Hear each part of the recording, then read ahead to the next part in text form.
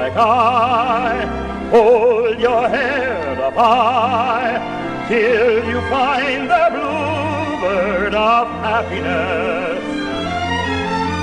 You will find greater peace of mind, knowing there's a bluebird of happiness, and when he sings to you.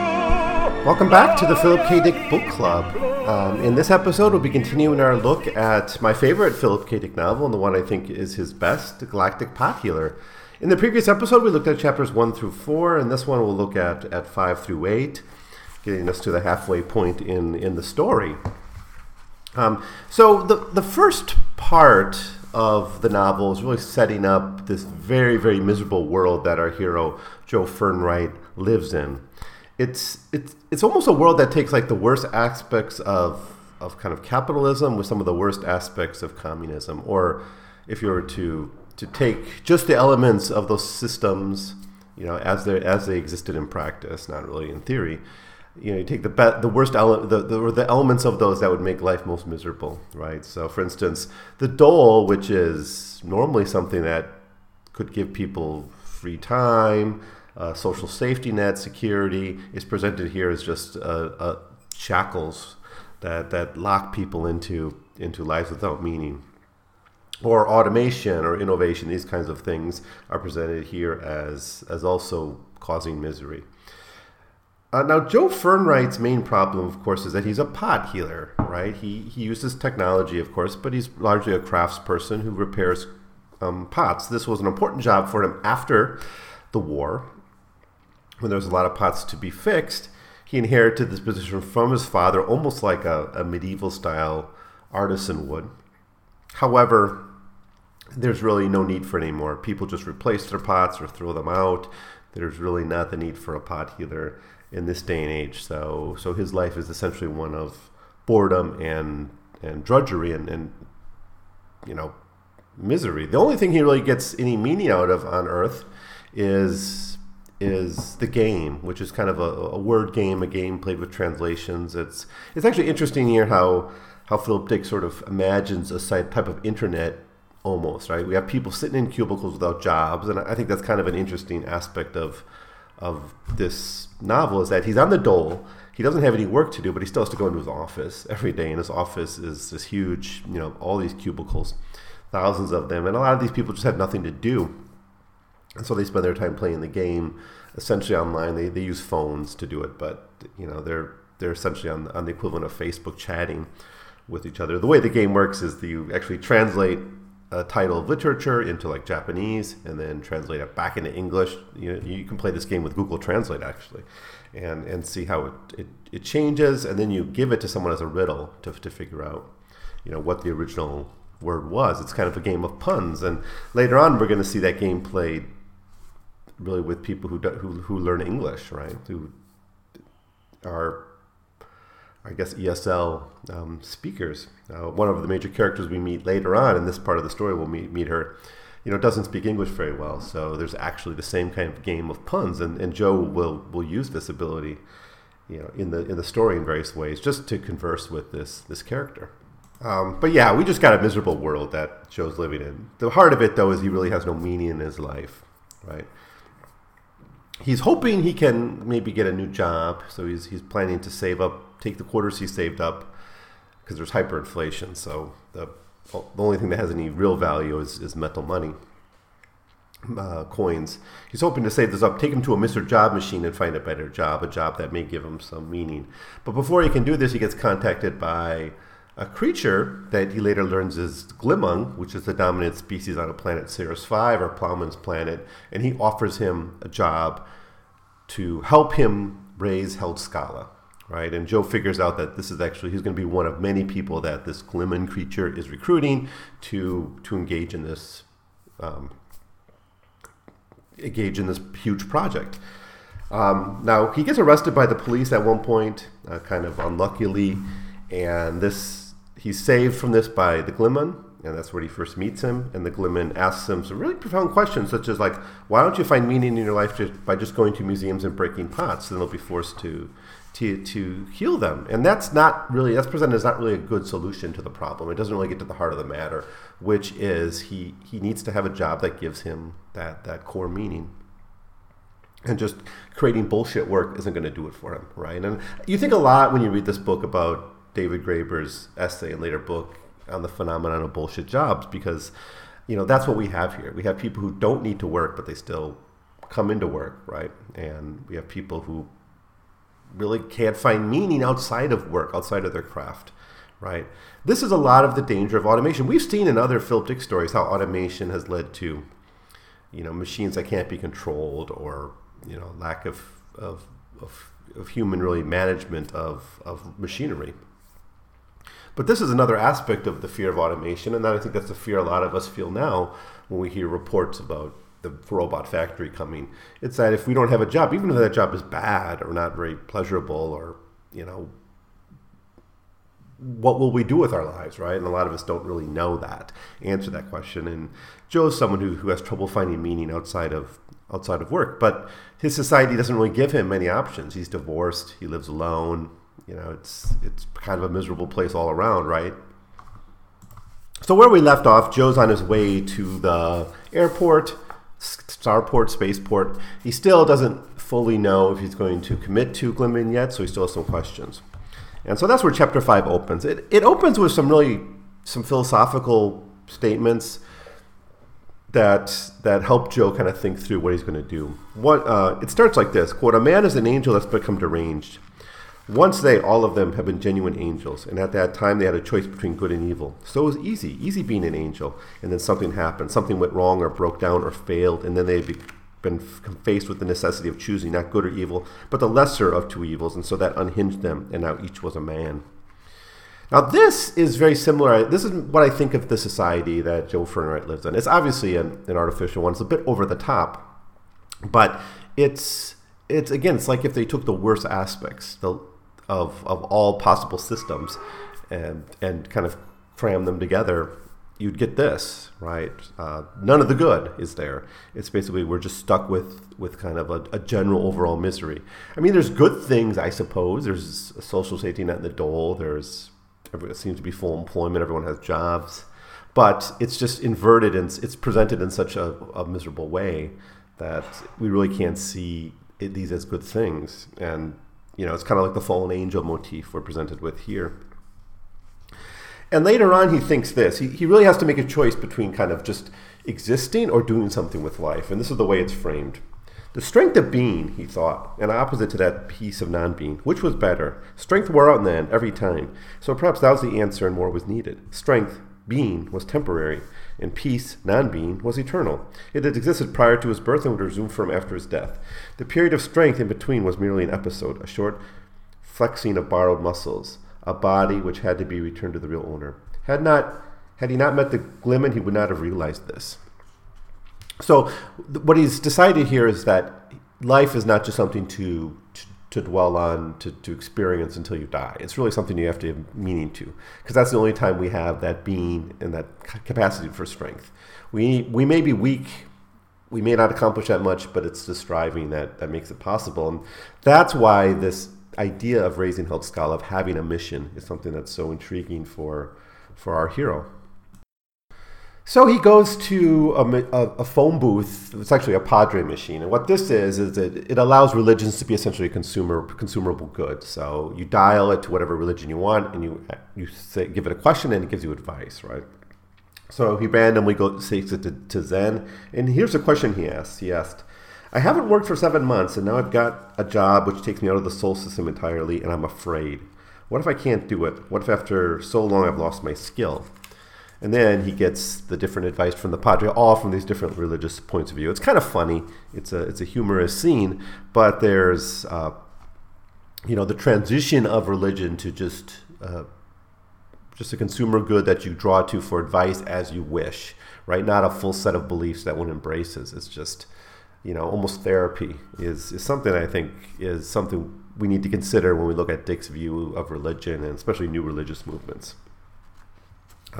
After giving up on the Padre, he sees that Glimmin in a human form is sitting next to him. The last time he talked to Glimmin, he actually talked to him as kind of a, through a radio voice.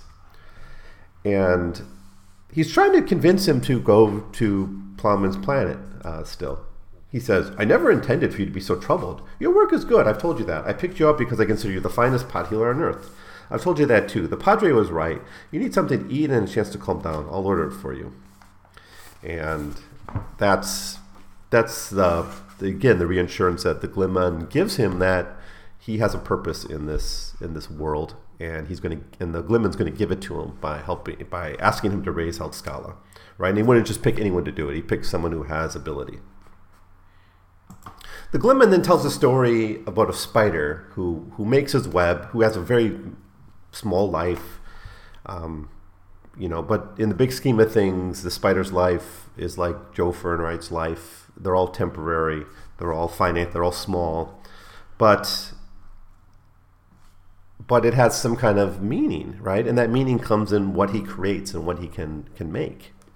But there's kind of something bleak about the spider too, in that he can really just wait until something comes to him. He really can't be proactive. And he also gives a comparison here to the fisherman who maybe is just fishing every day and waiting for the fish to come. Glimmin assures him that they're going to do something great with the raising of Hellskala. So he decides to go, and he meets the other people on the flight. There's several people on this particular flight who are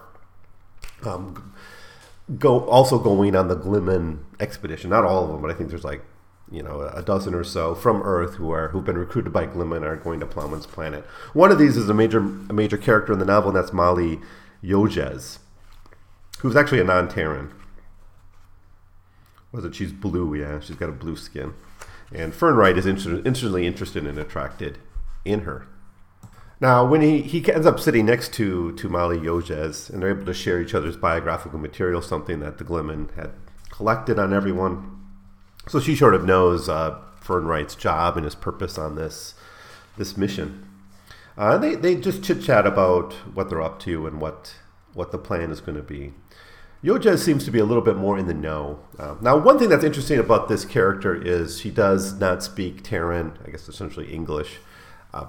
She had to learn it, and she hadn't spoken it for a while, so she's kind of relearning it through talking with Joe. And here's where the game helps him. I mean, we actually get this comparison directly, where Miss Yojez says that he manifested himself as a laundry of basket, and Joe has to kind of wonder what that is, and he can't quite figure it out at first. Later on, he says maybe we use the translator, and she resists using the translator because she wants to practice her Terran. Joe's trying to impress her with talking about the game, actually. And this is something that's going to annoy Molly throughout the novel, is Joe's insistence on kind of reverting back to the game as a point of reference. But he talks about one translation mishap where an engineering article was translated from the Russian to English, and a word water sheep emerged. And they found out later on that water sheep means hydraulic ram, right? But that's just something that really interests him. And he's thinking about it because he's speaking to someone who is going to make these kind of literal translations as she's getting used to speaking Terran. Okay, so while they're sitting there, they find out it's actually 30 people on that ship of 45 are on Glimmin's payroll. So they actually talk about maybe forming a union, and they start to negotiate the formation of a union among the different Terrans. And there's some aliens there too who are planning to go to Plowman's Planet. They're able to share experiences about Glimmin too, how he manifested to other people, how he sold them on the travel. And one thing that a lot of them have in common is that they were kind of rutted. They did have a bit of meaninglessness in their life. They felt trapped in their existences. And so Glimmin was able to maybe exploit that, or to offer them an escape from the bleakness of their existence. It also seems that several of the people had trouble with the law, or trouble with the QCA police. They're like the secret police on Earth. At the same time that they're being contacted by Glimmin, so they start to have some suspicions whether Glimmin's working with the police or he has some kind of deal with the police. That there seems to be something suspicious going on with, the government. Now, this isn't a thread that's really carried through, but it just, what we see here is the group of Glimmin's employees learning that they're all kind of in a similar situation. They really can't stay on Earth. They really don't have much meaning there, so they're seeking something else in their life. And Joe kind of articulates this for the group, speaking through the microphone during this general conversation they're having on the ship. Joe says, "Listen, Glimmin told me something at the spaceport. He told me about life waiting for something to come along and sustain it, and that event never coming for many lives. He said that this undertaking, this raising of Held Skala, was that thing, that event for me. Everything has been latent," Glimmin said, "that has the potential. All of it will be actualized. I felt he knew about my life. He knew it from the inside, and if he knew it from the inside with me looking, as if he knew it from the inside with me looking out." And some explained it that he's just a telepath, but other people confirm this experience, that somehow Glimmin knew what they needed, and they all needed this project. Now, this ultimately is the solution to despair and alienation, two of the three stigmatas, is kind of a purpose in life. And I think that's why this book is so important, is it reminds us of the importance of establishing that purpose and striving for it. And even if our life is banal, even if life is meaningless, even if it's temporary, right? Even if we're fated, actually, even if our future is mostly out of our control, right? We need to seize what control we have and plan something, right? Collectively, if we need to, but it can be done individually as well, as we'll see in this novel. Joe even says this: "I think we're experiencing panic. I think Glimmin planned this undertaking to save us. I think he saw us all, the futilities of our various lives and where they were leading, and he loved us because we were alive. And he did what he could to help us. The raising of Held Skala is only a pretext. All of us, and there may be thousands, are the real purpose in this." Oh, actually, that's Molly, Miss Yoges, saying that. And she explains that she tried to kill herself a few days prior to this. Now, Joe is quite attracted to Molly, and this conversation only increases that. One aspect of the attraction is she doesn't remind him at all like Kate. She's an entirely different woman from Kate. So he doesn't fall into the trap of becoming attracted to a woman who's very much like his ex-wife, who makes him quite miserable. It's hard to read a Dick novel without having some kind of marital crisis. In this case, the marriage is dead, but it's still a burden for poor Joe Fernwright, and Molly provides an escape for him there as well. So that's another way that this Plowman's Planet mission is going to be a great thing for our hero.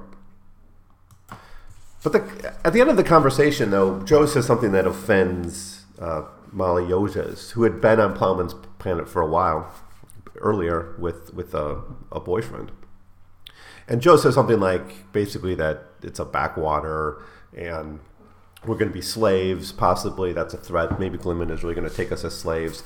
And Molly replies that, no, this is a civilized planet. It has cities. It has law and order. So it's not like a backward frontier place. And he kind of offends her. And that's the end of chapter 5. So a lot going on in this chapter, really revolving around this question of the meaning of life, right? And the meaning of life for the spider versus for the human, the importance of this quest, and the fact that they all do have sort of a collective experience of ennui. And Glimmin seems to be targeting that ennui to convince them to go on this mission. So in chapter 6, Joe goes back to apologize to Molly Yoges. He gives her more puns. Actually, this was the newspaper article, Elmo Plaskett Sinks Giants, which is a headline about a baseball game, but taken out of context, it's kind of funny. That's part of the game. That's one aspect of the game. Is people find funny newspaper headlines and share them with each other.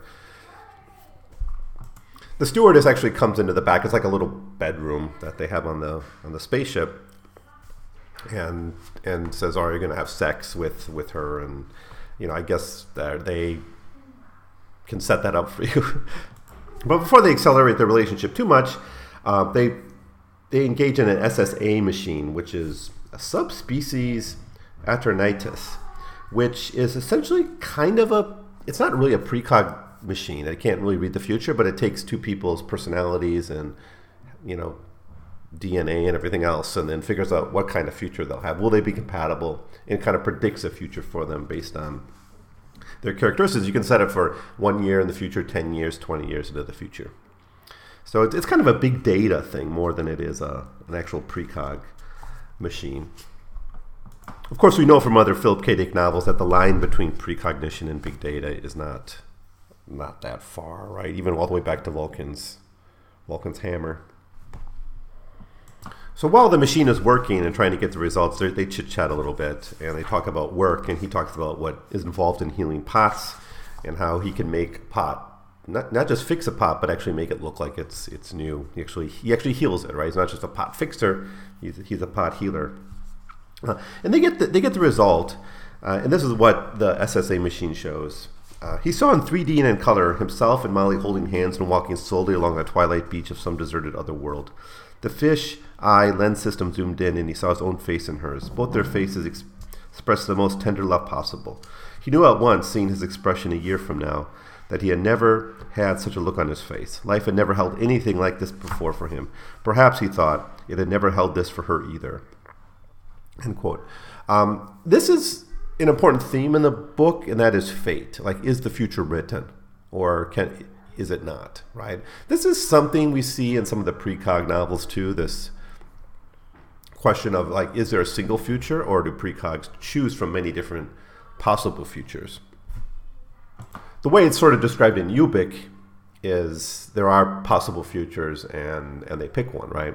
And so just because a precog sees it, they only see the most likely future, right? But the idea that there are alternatives out there is just not very likely that they'll emerge. The SSA machine does the same kind of thing. It bases on the data what the most likely future is. But this is not, we shouldn't be mistaken with inevitability, right? And this is going to be a theme that runs throughout the whole novel, right? That the real danger to us doing something is this despair over fate and this despair over the meaninglessness of our lives. And that's something that has to be confronted head on with choice and like human freedom and some kind of hope that the odds aren't always against us, I guess. So they leave the lounge more or less made up. They don't become lovers quite yet. And the rest of the people heading for Plumwood's planet are debating whether they should form a union, and they end up haggling over that for a couple hours. It's kind of moot though, because there's hundreds and hundreds of other creatures, people and aliens, who are going to come to Plumwood's planet as part of Glimmer's project. So just unionizing these 30 won't unionize the whole project yet. This is another plot line that's dropped and not picked up again. But I think what's happening here is at this point in the story, our characters are still seeing this kind of like a job. They don't see it as a life quest quite yet. And that's something Glimmin is going to explain to them later on, that there's more involved in this than just a new job, right? It's actually a life-changing event. It's something that's going to give their life meaning. So, Chapter 7, they get to Plumwood's planet. They find out that they're staying at the Olympia Hotel, which is in the largest city on the planet, which the largest city is called Diamond Head. And it's about 50 miles away from Mare Nostrum, which is the large ocean. It's called, obviously, our ocean, or our sea. Mare Nostrum, of course, was used, I think, from the Roman Empire, right? When they defeated the Carthaginians, it was the Mare Nostrum, then became the name for the Mediterranean. So they're going to be close to where they're working. They're raising Hildskala from the ocean, right? So they have to be near it. So that's where they're going to stay. So they all start to get off the ship and their baggage, and people help them. And they're going to go to this hotel to begin their new life. As they go to the hotel, Joe says something like, this world is unearthly. And Molly says, don't say that. It reminds me of a little game that she played with Ralph, like her ex. And she gives other examples of this. And we're back to the pun stuff. So again, the importance of language in this book, it's not the main theme of it, but it runs throughout the whole story, is the difficulty of communicating, the problem of translation. And puns are played with here. So here are some others that she kind of groans about, like other examples of this. This book business is hidebound. Plants are taken over the world sporadically. The operator left me off the hook. In 1945, the discovery of atomic energy electrified the world. Right, so...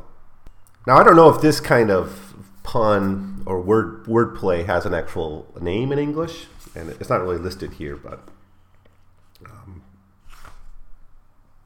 that's that. And then, after this little conversation, Molly tells Joe to buy one of the books that's being sold. And then it's explained to him by Molly that on Plowman's Planet there's only one book. And this is the book of the Callans. And Joe doesn't understand why there's only one book. And the reason why there's only one book is because it in real time kind of grows and explains everything of importance on Plowman's Planet kind of in real time. Right, so it's kind of a living book. Even it can tell the future in a way. Sometimes it can predict the future. It can tie all these things together and state a future that basically is our fate, right? It's our inevitable future, or at least that's how it's presented.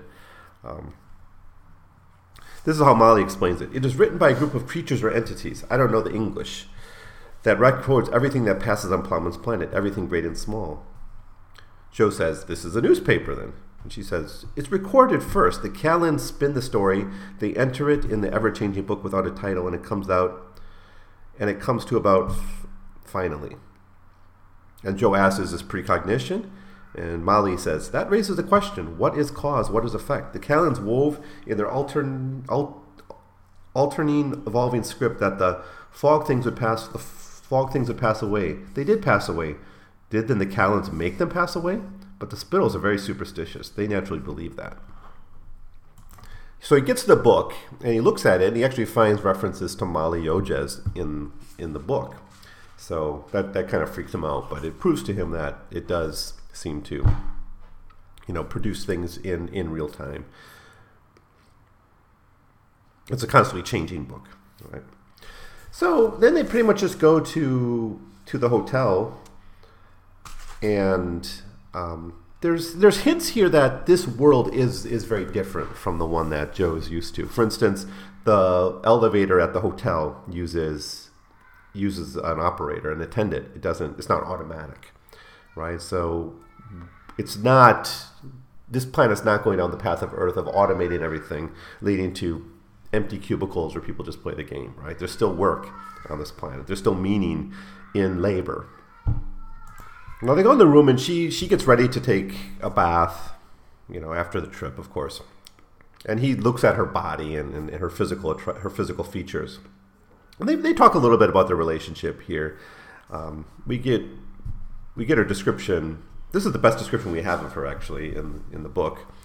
She entered the room wearing only her tight pants, bare from the waist up, he saw. Small-breasted, but dense and tall, with fine muscle tone. The body of a dancer, he said to himself, or a Cro-Magnon female, a hunter, an astute, supple person accustomed to long, lean, even fruitless marches.